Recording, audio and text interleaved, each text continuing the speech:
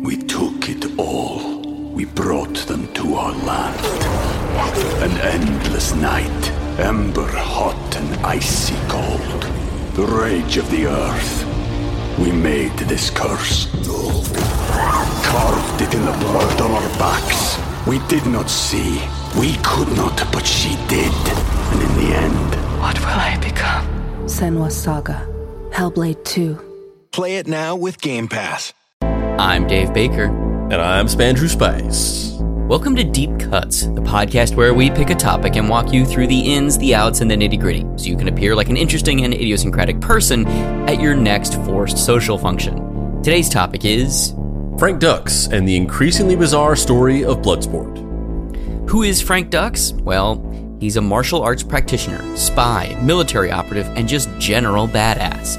He went on missions for the American government overseas, where he participated in the destruction of foreign chemical weapons plants and secret underground martial arts competitions. Due to his extensive, larger-than-life exploits, he also is the basis for the iconic Jean-Claude Van Damme film, Bloodsport. And surprising to no one listening to this podcast, he might have made it all up.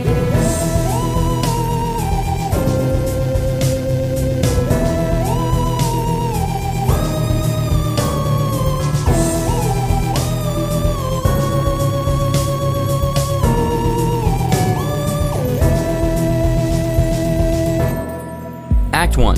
It's the martial arts of willing yourself into being the most interesting man in the world. Frank William Dux was born April 6, 1956, in Toronto, Canada. He moved to California at the age of 7. Despite a relatively normal childhood, he was a self-proclaimed loser. Until he enrolled in a martial arts dojo and began training to turn himself into a living weapon. The man who would eventually be an internationally renowned martial arts expert trained under Senzo Tiger Tanaka in order to become a ninja. He even claims that Tiger Tanaka took him to Japan at the age of 16 to test his abilities against real-life ninjas. The adventure would ultimately change his entire life. His experience in the martial arts underground would transform him from a kid from the suburbs into a vengeful walking missile.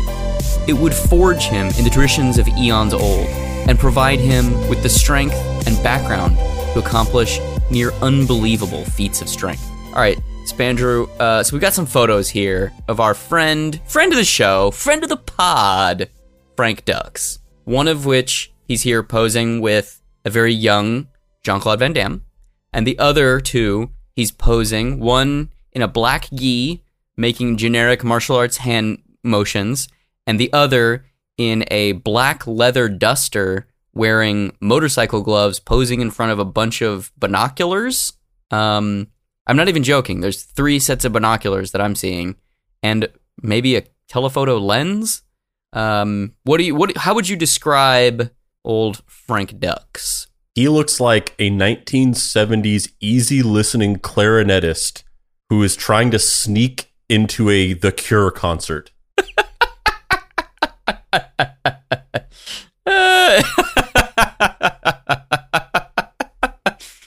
Easy listening clarinetist. That's a pretty good explanation for his vibe. I would say, so, you know, he looks to be about a 6 foot tall Caucasian man, probably 200, 220. I mean, to be fair, in the picture with Jean-Claude Van Damme, he looks more like a martial arts guy. But in the other pictures, it's what I said.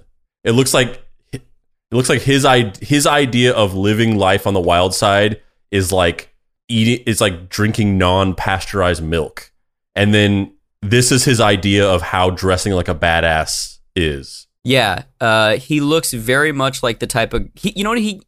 Frank Dux gives off extreme, recently divorced single dad trying to hit on somebody at a PTA conference. Yeah, Frank Dux has a real, so you come here often vibe, but he's usually saying, so you come here often at like the grocery store meats aisle.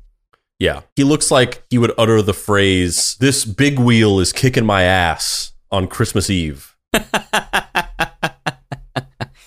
Yeah, he's the type of guy that gets irrationally angry over IKEA building instructions. Yeah, Caucasian guy, thin face, kind of close set eyes, dark brown hair. In one of them, he's got like a mini mullet.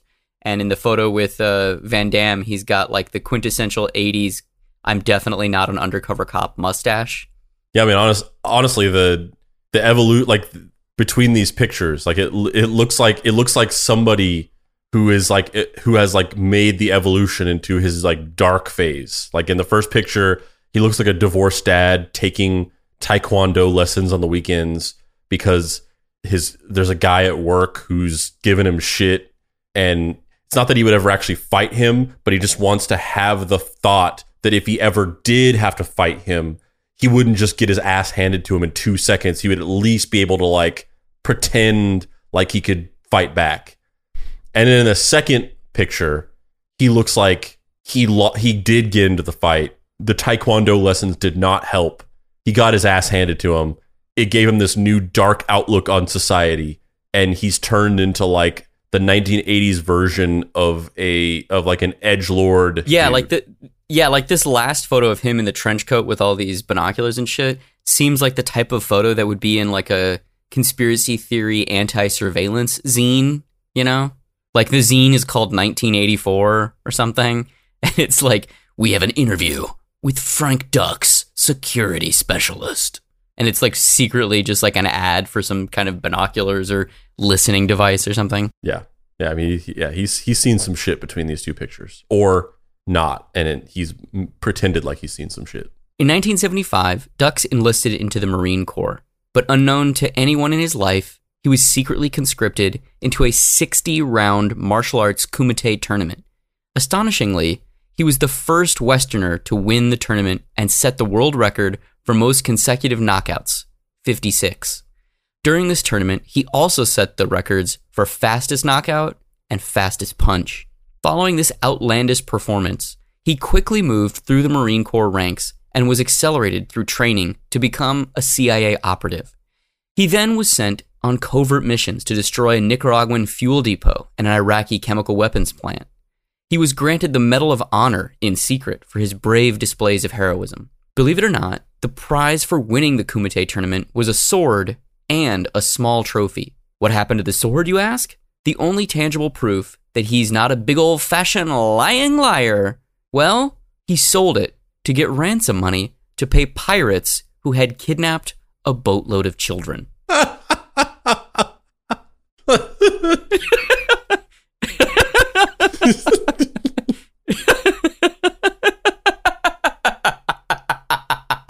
Can you imagine him at just like a local like Indonesian pawn shop or something, and they're like, what do you want to sell? And he's like, well, I've got this fucking katana. Why do you want to sell the katana? To rescue a boatload of orphaned children from pirates. Did I mention pirates? All right, Frank. So you've hired me to be your new image consultant and to craft your identity for you and help you basically like present yourself to the world as Frank Dux, secret CIA assassin. So I've come up with a list of backstory elements here. So just read through these. I think that this is I spent a lot of time on this. I think this is a really good way to come out and, come at it. And I think you'll see that it's like, it strikes a perfect balance between like being really subtle, but also like, really selling your heroism. So I read over the backstory, and I think that have you ever heard the term "crank it to 11"? I love it. So where does a spook like this go once he's on top of the world? Well, usually there's nowhere to go but down, and down usually means missing in action. But that wasn't the life Frank Dux would lead, and it definitely wasn't going to be his end. So he returned to the Valley, his homeland. He took upon himself a simple life of teaching martial arts back in California. So this is a clip of Frank Dux on like a Sunday morning like talk show style, like Regis and Kelly style situation. Hit someone, leave no bruise, no mark whatsoever, and yet kill them or let them die hours later. This sounds like a James Bond movie, you realize. Well, the ninjas were the James Bonds. He's got that quintessential you put 80s poof hair. What are these called? Yeah. He's definitely not an undercover cop. Mustache. Easy to break. This time he's wearing a white and red I'll leave these gi. intact. In fact, for Yeah, this he's time. just I'll break hardcore the bottom divorced brick, dad. And I'll leave the top one. That's intact. all, just the bottom one? Yeah, I'll break the Okay. the Like bottom one. Go for it, before Frank. this, he was definitely on a You're gonna payphone break saying, "I this don't brick understand why you down don't here, want to live not the with little ones me." that you put in there. That's right. Okay. How about And these break easier, by the way. Okay, These let's are a lot go. easier to break. How about it, big guy? Should I move? Is this going to fly across here? No, it's just Okay. going to drop. Okay. Ready? Oh.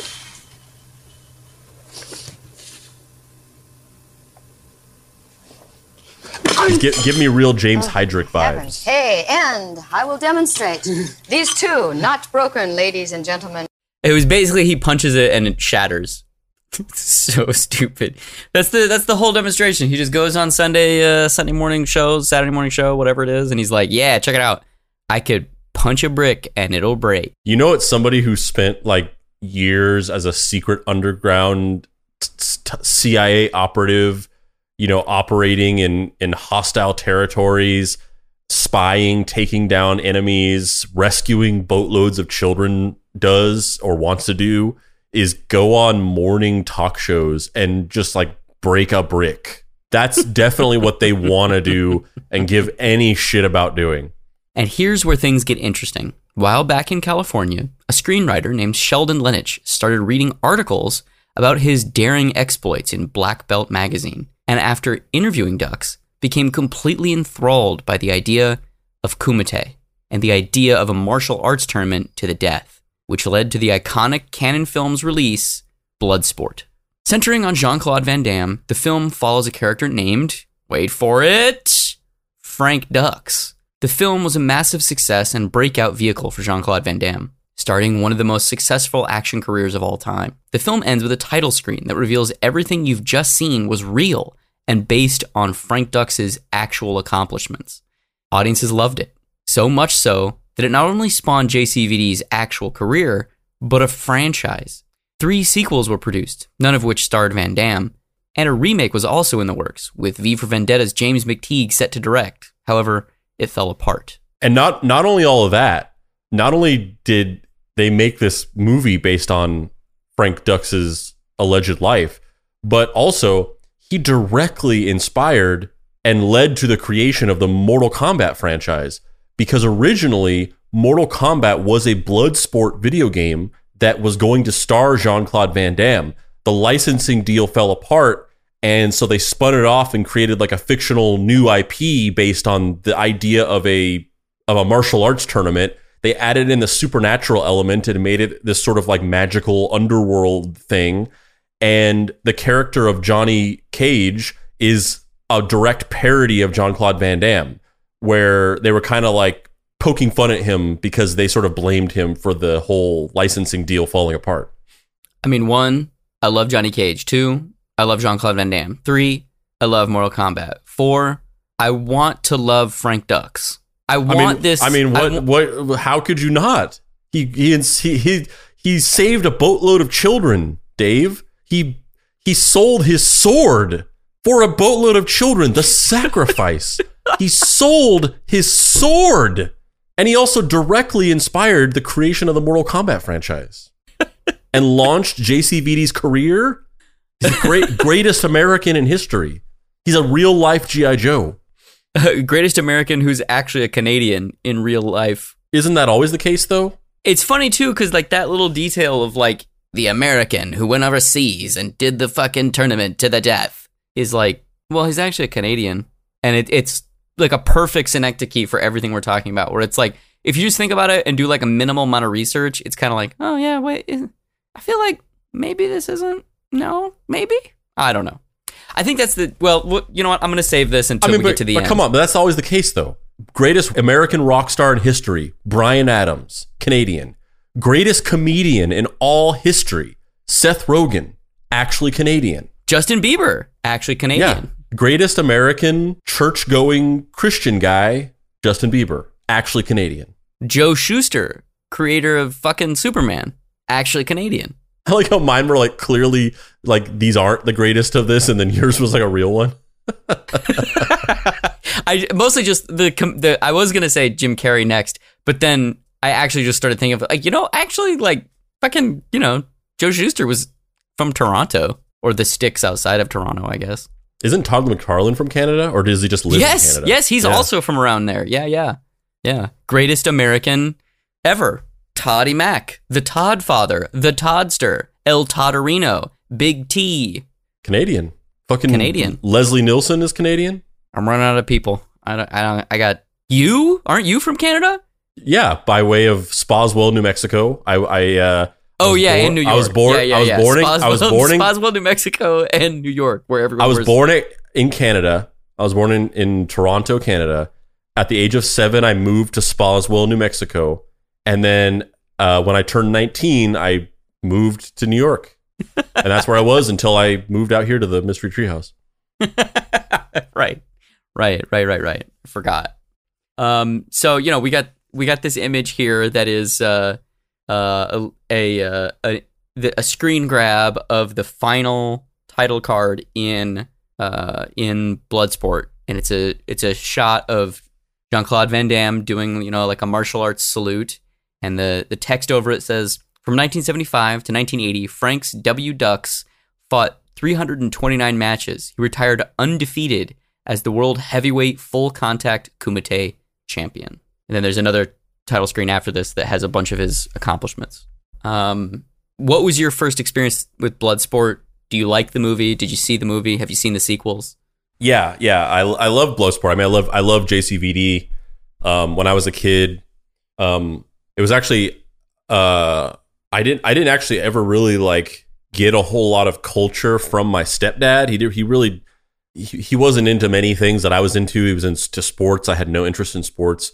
But the one thing that my stepdad was a fan of was Jean-Claude Van Damme movies.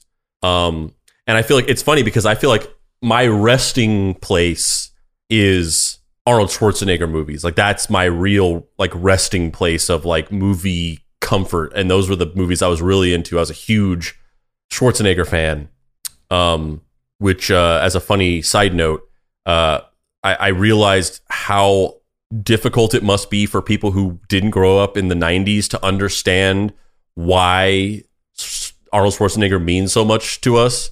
Whenever I went to a screening of this movie, like it was like 4 or 5 years ago, or 5 or 6 years ago at this point. We went to this advanced screening of this Arnold Schwarzenegger movie. I forget the name of it, but it was like a drama where his wife and daughter died in a plane crash because an air traffic controller played by Scoot McNairy like made a mistake that caused a plane crash. And then it's basically this movie about like Arnold Schwarzenegger grieving his family while Scoot McNairy's character like comes to grips with having caused this accident and killed all these people. And we saw this advanced screening of it. And at the end, there was a focus group, and this friend of ours who's like a younger guy that was there with us. He's a much younger guy, so he did not grow up in the 90s. He was born in like mid to late 90s, and his earliest memories are probably of the 2000s. And there was a screening, and they were like, is there any like questions or thoughts or anything that you wanted to give? And he raised his hand, and he was like, yeah, or no, he said, was there any thoughts you had about Arnold Schwarzenegger's performance? And he raised his hand and he said, yeah, why didn't you just get a different guy? And like everybody started laughing, and he was like, I just don't understand it. He's like, he's not a good actor. Like, why did you cast him? He's just like, he's not good. There's like so many good actors you could have cast. And I was like, stop. Like, that's not the kind of questions they're asking for. They don't want you to like give feedback on like fundamentally changing the movie in ways that cannot be done and are irreversible. But it made me realize it was like, oh yeah, like if you did not grow up in that time, like it must be so bizarre that people are such huge fans of Arnold Schwarzenegger. He's such a weird, just presence as an actor. But I was a huge Schwarzenegger fan. So my stepdad introducing me to Jean-Claude Van Damme movies was almost like a little like offshoot. And I actually grew to appreciate JCVD like more later on. I became a much bigger fan of him when I was in like high school and stuff like that. But I did watch a lot of these movies on VHS when I was a kid. The Kickboxer, Bloodsport, and I don't think I did watch the sequels. I think I just watched the first one. But I did like it for sure. I feel like Jean-Claude Van Damme movies, in my mind, even if this isn't true necessarily, if like Arnold Schwarzenegger movies were like these big sort of almost family friendly like blockbuster type movies, Jean-Claude Van Damme movies were like smaller, way more violent movies. I don't even know if that's actually true or not, but that's kind of how I thought of it. Yeah. I mean, I love Bloodsport and Kickboxer and the movie JCVD. And oh, yeah. That movie is fucking like, not only is that movie great, but also like, who would have known that Jean-Claude Van Damme is actually a genuinely good actor? Yeah, he's amazing in the movie. And also, you know, I'm not going to lie. I've got a soft spot for that terrible fucking movie Double Team. Oh, yeah? With is that the Dennis Rodman? Yeah, with Dennis Rodman. I always confuse that with the other weird movie that was like Knockoff. Yeah, Knockoff, where it's Jean-Claude Van Damme and Rob Schneider. Is that who's in that? Yeah. Yeah. Uh-huh. Yeah. Yeah, when I was out in Arizona this last time, my soon-to-be brother-in-law and I watched Double Team. And man, that movie is so hard to follow.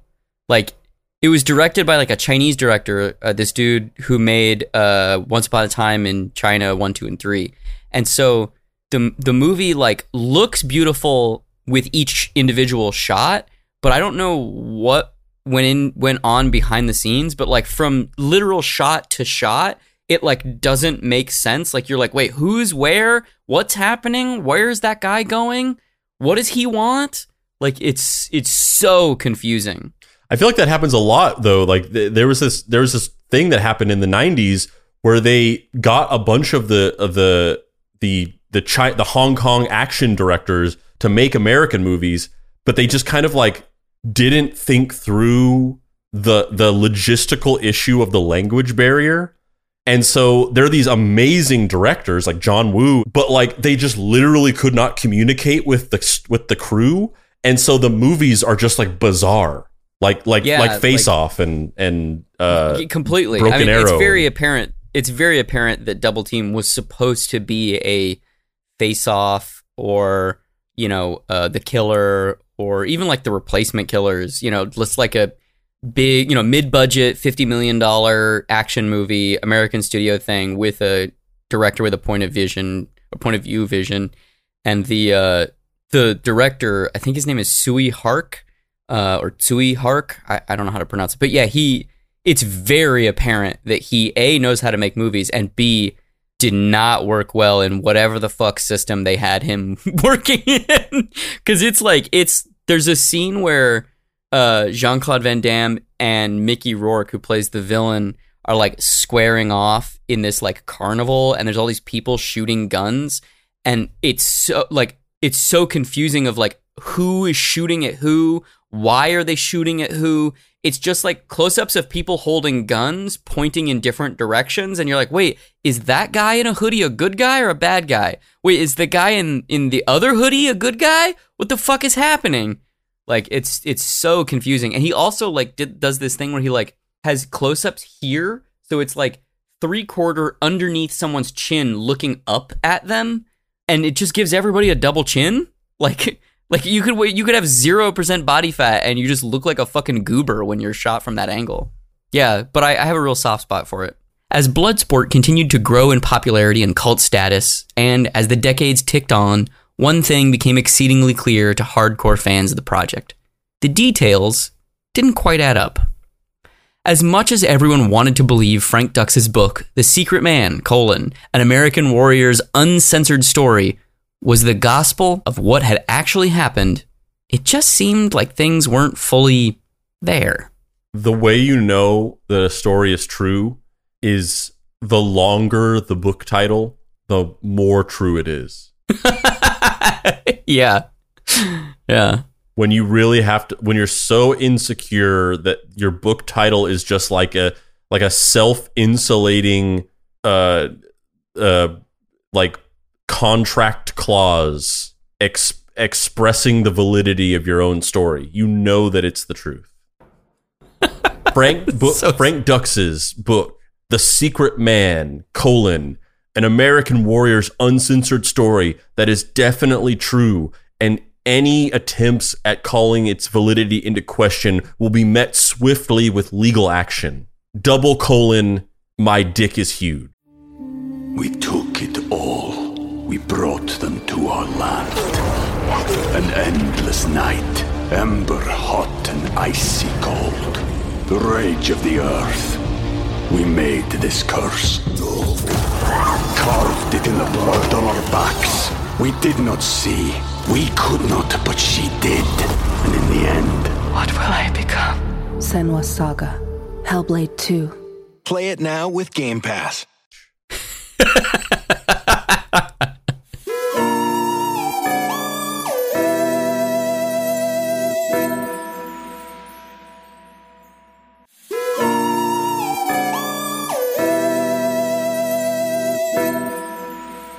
Act 2. Let's do JJ Arms, but make it really muscled and screamy. As interest in Bloodsport grew and technology evolved, lying got harder. With a quick Google search, fans uncovered the fact that Dux' military record indicated that he never was stationed anywhere outside of San Diego, California. The only injury he ever suffered was falling off of a truck that he was told to paint. and the medals that he had in his possession were presented with mismatched ribbons the Marine Corps just simply doesn't use.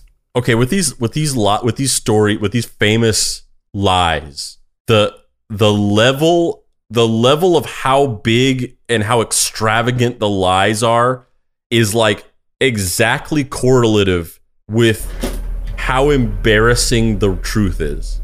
Like when you hear the truth of it's always something like that. Whenever there's like this big lie, like somebody lied about their lives, the reality is always like, in reality, his penis fell off when he was 17 years old, and he had to get a stick sewn on in place of it so that he could pee standing up. Like that, it's always something like that. Like with the bigger the lie, the more like weird and humiliating the truth is.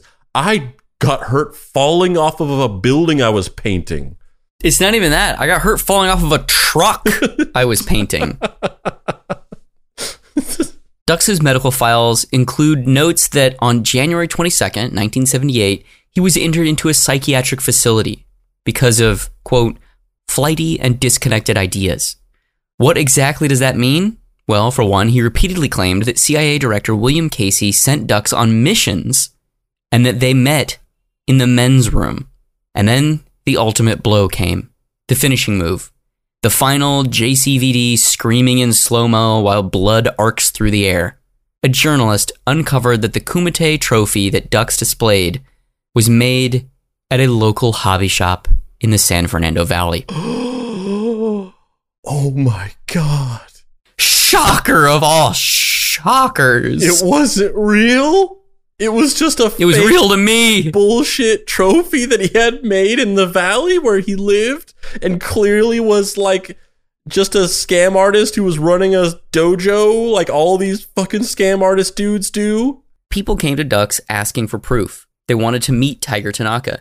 Dux responded that Tanaka had died July 30th, 1975. The state of California does not support that assertion, however. And this is where the obvious comes into play.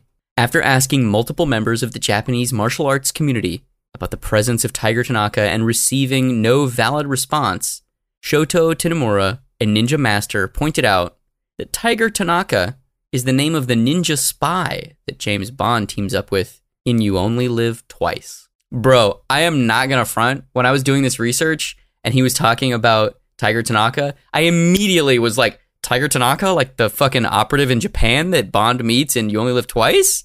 And you'd think there would be a lot of crossover between like fans of this movie and the Bond franchise, that there would be more people that were just like, that's just that character from James Bond. Yeah, like it's not like a subtle or obscure thing. It's not like he's referencing some, kind of antiquated 17th century novel or something. He's referencing like a pop spy novel that got turned into one of the biggest films of all time. And it's like, it took an actual ninja master. The ninja master didn't even, like, the way that he debunked it wasn't by being like, well, I've consulted the records of ninja masters in Japan, and I've met with my community, and we've all, discovered that this Tiger Tanaka never existed within our ranks. It was just him being like, yes, I happen to be a ninja master, so I get why you're asking me to debunk this, but like, that's just a James Bond character, bro. Like, you didn't have to ask me. Yeah, he's like, y'all ever heard of Pussy Galore? And then just like walks out of the room backwards. He's just like, after long deliberation, I have determined that Tiger Tanaka is not and has never been a ninja master that anybody within our community recognizes. Oh, how did you figure that out? Did you like consult with the vast network of ninja masters operating throughout the world? Did you look at some records that are being kept by some sort of like record keeper within the ninja community who's been passing this down from generation to generation? Like, no, I just I rented You Only Live Twice from Blockbuster. But you know what? Maybe we're just painting things in a weird light. Maybe Frank Dux isn't a piece of shit liar cut from the mold of people like J.J. Arms who tried to swindle their way to the top. Maybe he's a real martial arts master. Let's play this clip of him talking when he's asked how real his statistics and records were at the end of Bloodsport, and let the audience make up their own mind. Let's start here, Frank. So I want to like really address like the Kumite. Like let's make sense of it with the audience, because there's a lot of things out there with Kumite math and like other claims. But just to start at the very beginning here, the information at the end of Bloodsport, where and I'll just reference it here, where it says from 1975 to 1980, Frank W. Dukes fought 329 matches, retired undefeated as a world heavyweight full contact Kumite champion, still holds 4 world records. Dukes. Fastest knockout, fastest punch, I'm fastest saying kick. Ducks this whole Most time. consecutive knockouts Oh, well, it's all bullshit anyway. Fuck me. Fuck me. His name is pronounced Dukes. God damn it. in a single tournament, 56. So just a simple question. Is this actually true, or was that something the producer wanted to put on the film? You got to understand, you can't compare apples to oranges, okay? This is not MMA. Mm-hmm. This is not boxing, okay? This is not tennis, all right?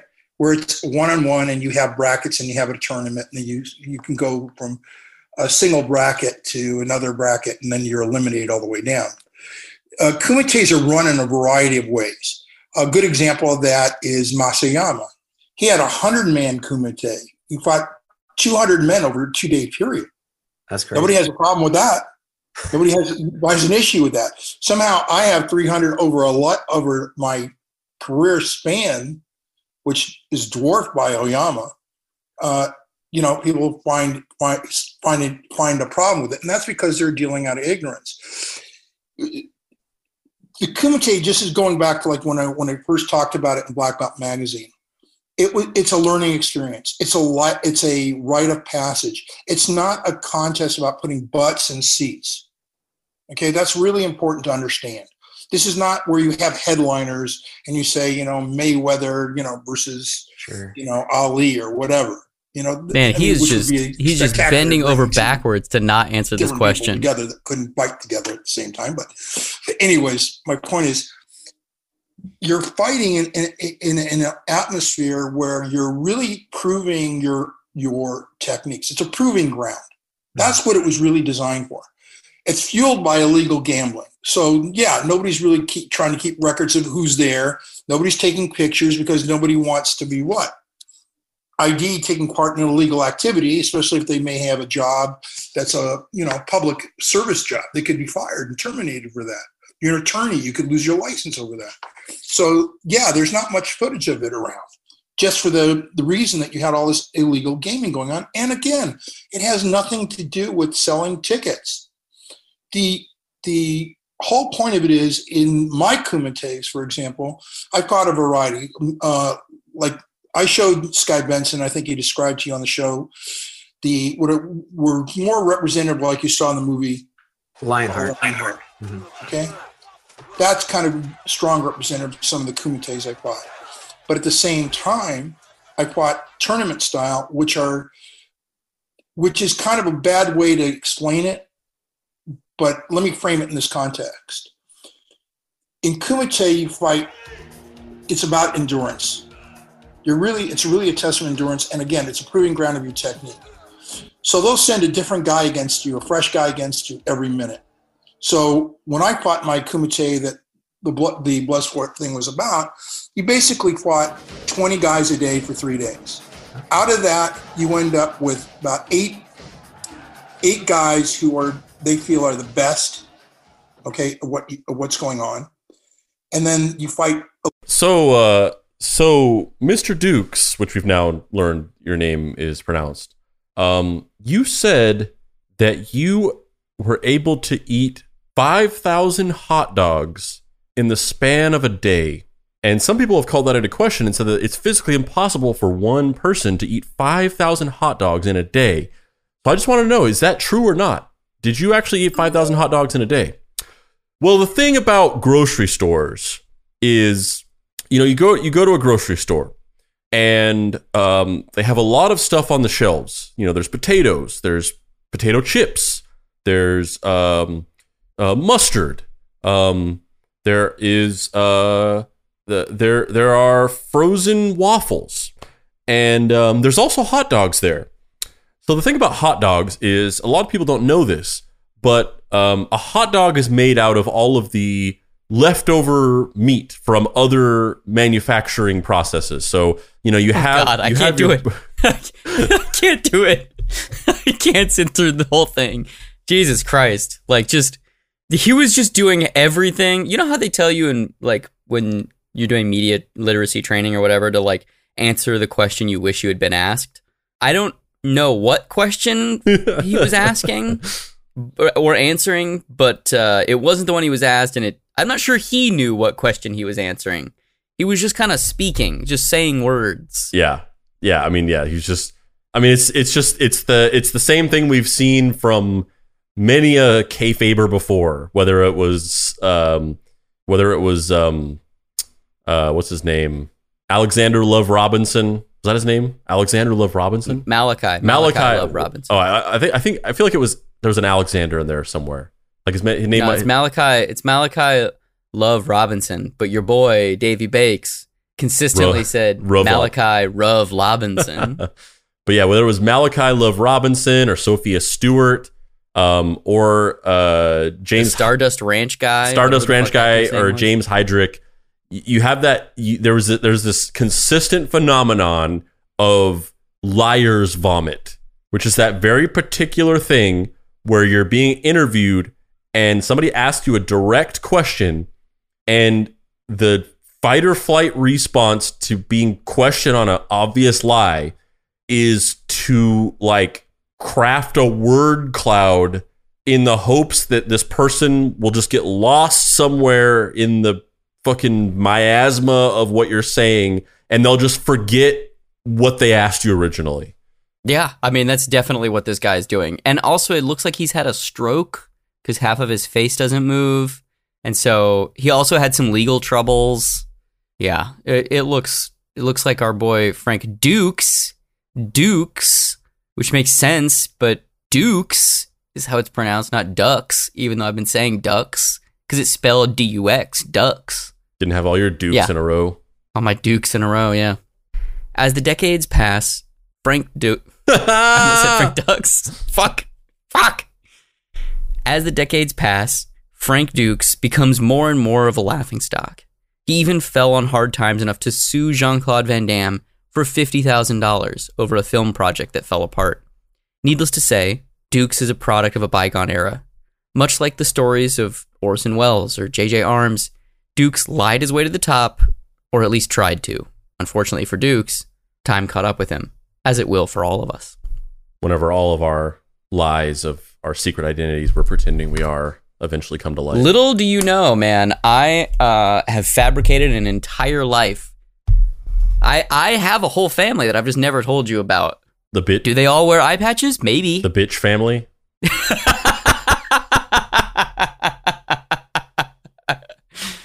Fucking ridiculous. The patriarch of the bitch family, Spork bitch himself.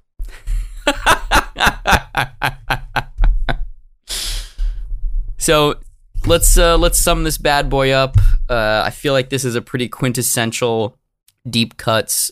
It's not a full dark cuts. We need a name for the episodes that are like focused on this persona, kayfabe, mercurial, typically a liar, business adjacent archetype. We both seem pretty fascinated with it and very interested in it. Even within that, there's even just like almost like a subgenre that this fits into, because Frank Dukes is not exactly an Andrew WK. He's not even necessarily a the guy, the Gong Show guy. What's his name? Oh yeah. The host of the Gong Show that like wrote a book, A Dangerous Mind. Yeah, because even that, like that, I would put him closer to Andrew WK than I even would Frank Dukes, because he was like crafting this persona that was meant to be this weird, almost like mythologizing himself. Like, I don't think he necessarily, like, he wasn't trying to like grift people on this fake lie about his life. He was almost trying to like mythologize himself in this almost like meta kayfabe way. So I would put him closer to Andrew WK than I would put Frank Dukes. But I feel like Frank Dukes falls in line with that JJ Arms, Sophia Stewart, that genre, which is like kayfabe con man, where it's crafting a personality specifically for like financial gain in this way, in this huckster way. Would you say it's a confabe? Confabe. That works the best so far. K-man? Nope. Fabist? Getting further away. Fabulist? I don't even know what you're saying anymore. I'm Dave Baker. That's where we're ending it?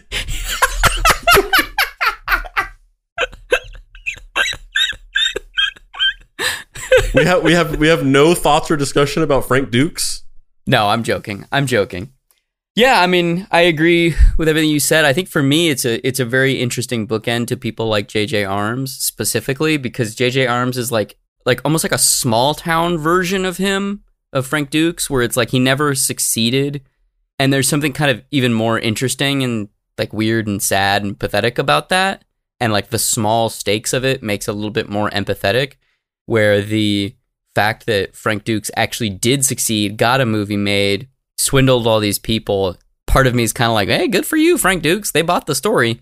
And another part of me is like, where do you go from there? Like, now that everybody knows that it's a fake, like at least JJ Arms, like as this habitual liar, he's a man in his 80s now, but he's never had that big breakthrough success. So he can kind of just keep living the JJ Arms persona, and it doesn't really matter. You know what I mean? Because now it's just kind of like, oh, that kooky old man, where Frank Dukes is like not able to do that, because, you know, the first question he gets asked in interviews now is just like, so what's it like being a piece of shit?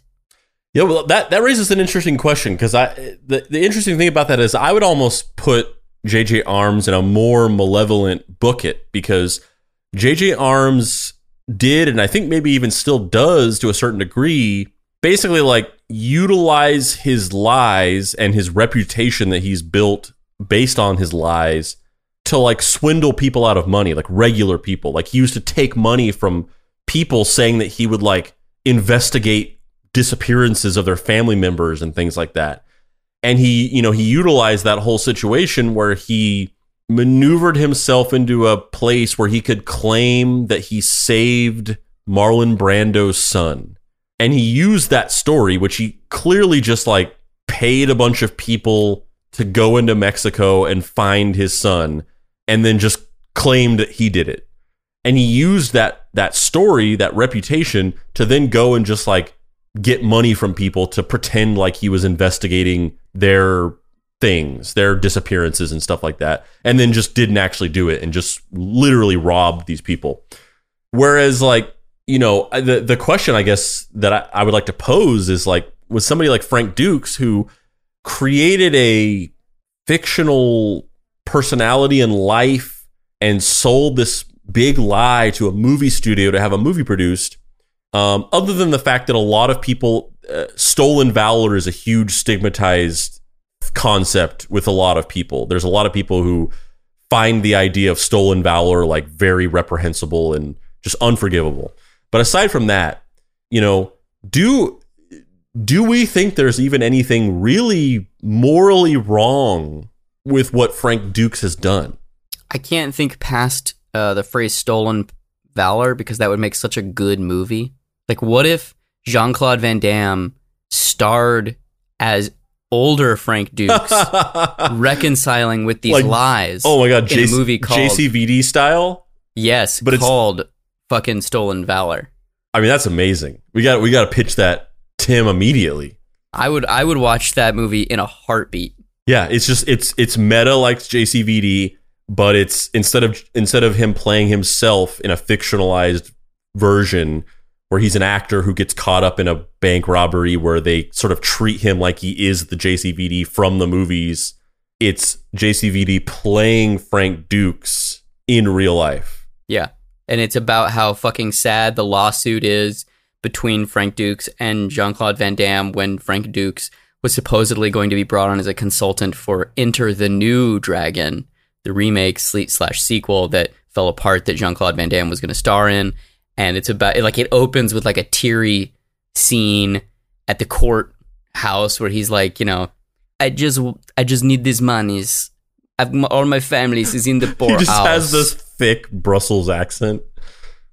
My name is Frank Dukes, and I'm here to tell you I need this money for my 17 children. They were kidnapped by pirates, and I sold my sword. But now they're all dead, and I need this money to help them out. And the lawyer's like, you sold your sword to save these kids, but now the kids are dead? What are you saying? And he's like, all I can tell you is that I earned this valor. It is not stolen. Title card, Stolen Valor. The question is, who plays Jean-Claude Van Damme? Does a different actor play him? Oh no, it's Frank Dukes. Himself? It's the real life Frank Dukes. But like, that's not going to happen though. So what's the real thing? Because Frank Dukes is not going to be a part of, like, he's not going to be a part of this project. I don't know, man. I think it would be pretty fucking dope if Frank Dukes, like, you know, he doesn't have to have any lines, but he can just be like a retired action movie star, and he can, you know, be walking out of a courthouse, and somebody's like, Mr. Jean-Claude Van Damme, I hear you being sued by Frank Dukes. And he's just like, and gets in a car and drives off. That's his only appearance. Yeah. It's like a Stan Lee style cameo. I mean, I love that. Got to do that. Got to cut this out and so nobody can steal the idea and then go pitch it to JCVD like tomorrow. Stolen Valor, JCVD. But come on. But do we think? I mean, you know, Sophia Stewart. The thing that's so fucked up about her is that she was trying to steal credit for work from people who did the work. She was trying to diminish the role of the artist who created something and pretend like she was the one who actually secretly created it, and they were charlatans. The crimes of James Heydrich are obvious. Like I said, J.J. Arms was like ripping people off. Do we have a huge problem with Frank Dukes crafting a lie so that he could sell a movie idea? I mean, I think on one hand, yeah, it's kind of harmless, and on the other hand, because there are all these other people involved that, like, you know, screenwriters that vouched for him, a public that theoretically believed this story, and then they eventually had the rug pulled out from under them. It's definitely not the same as like swindling people out of their life savings.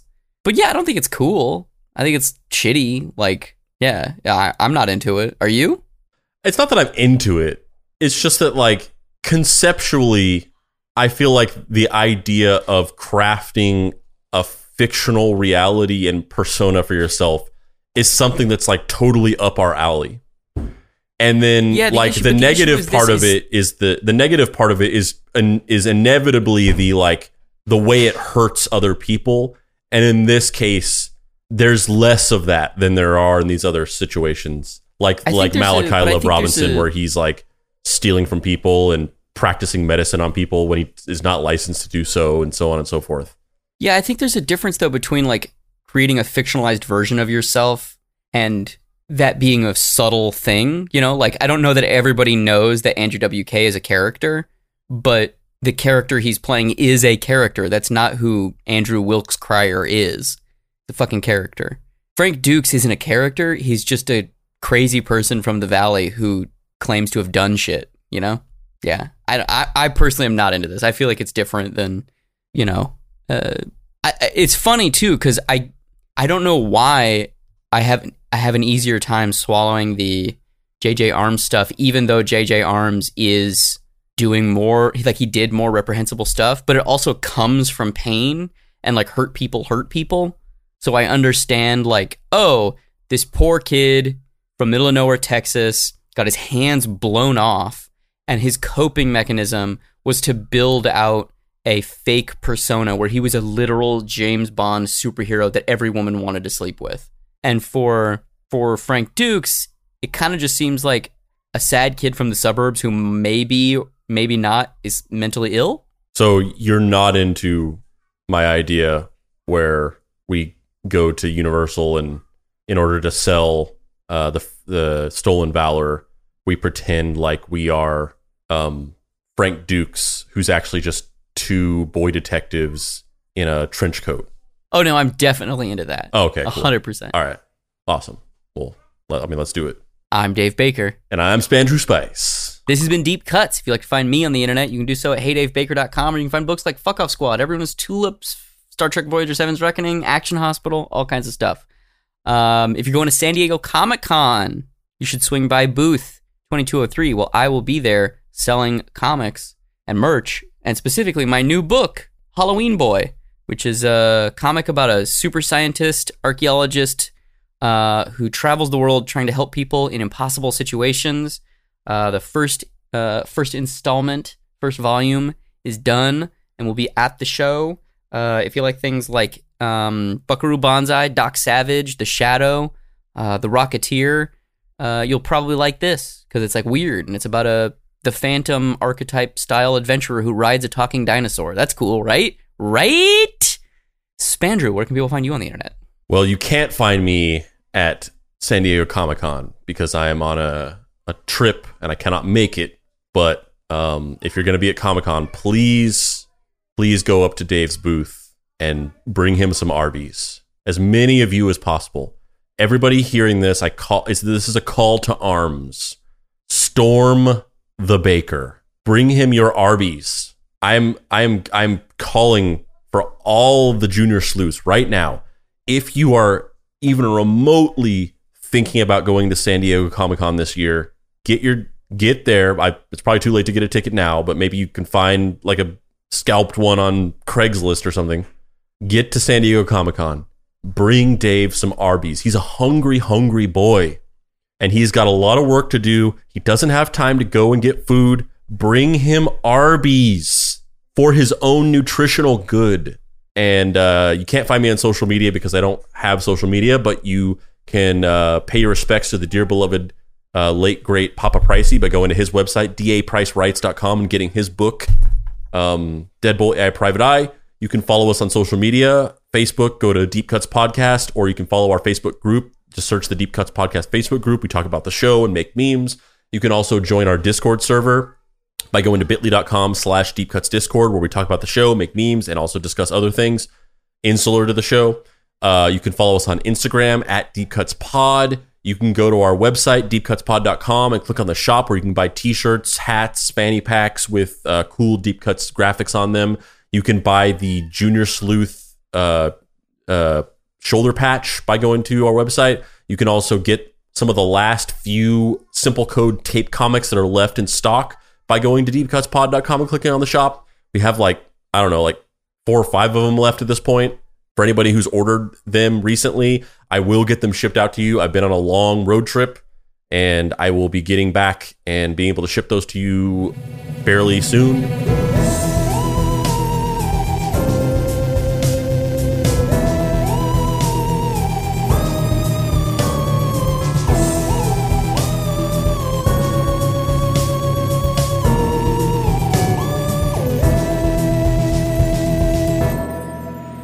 Cuts is a production by Boy Genius Media. If you'd like to find this show and others like it, please visit boygeniusmedia.com or deepcutspod.com. If you want to join in on post-episode discussions, please join the Deep Cuts Podcast Facebook group. Finally, subscribe to our YouTube channel for additional video content.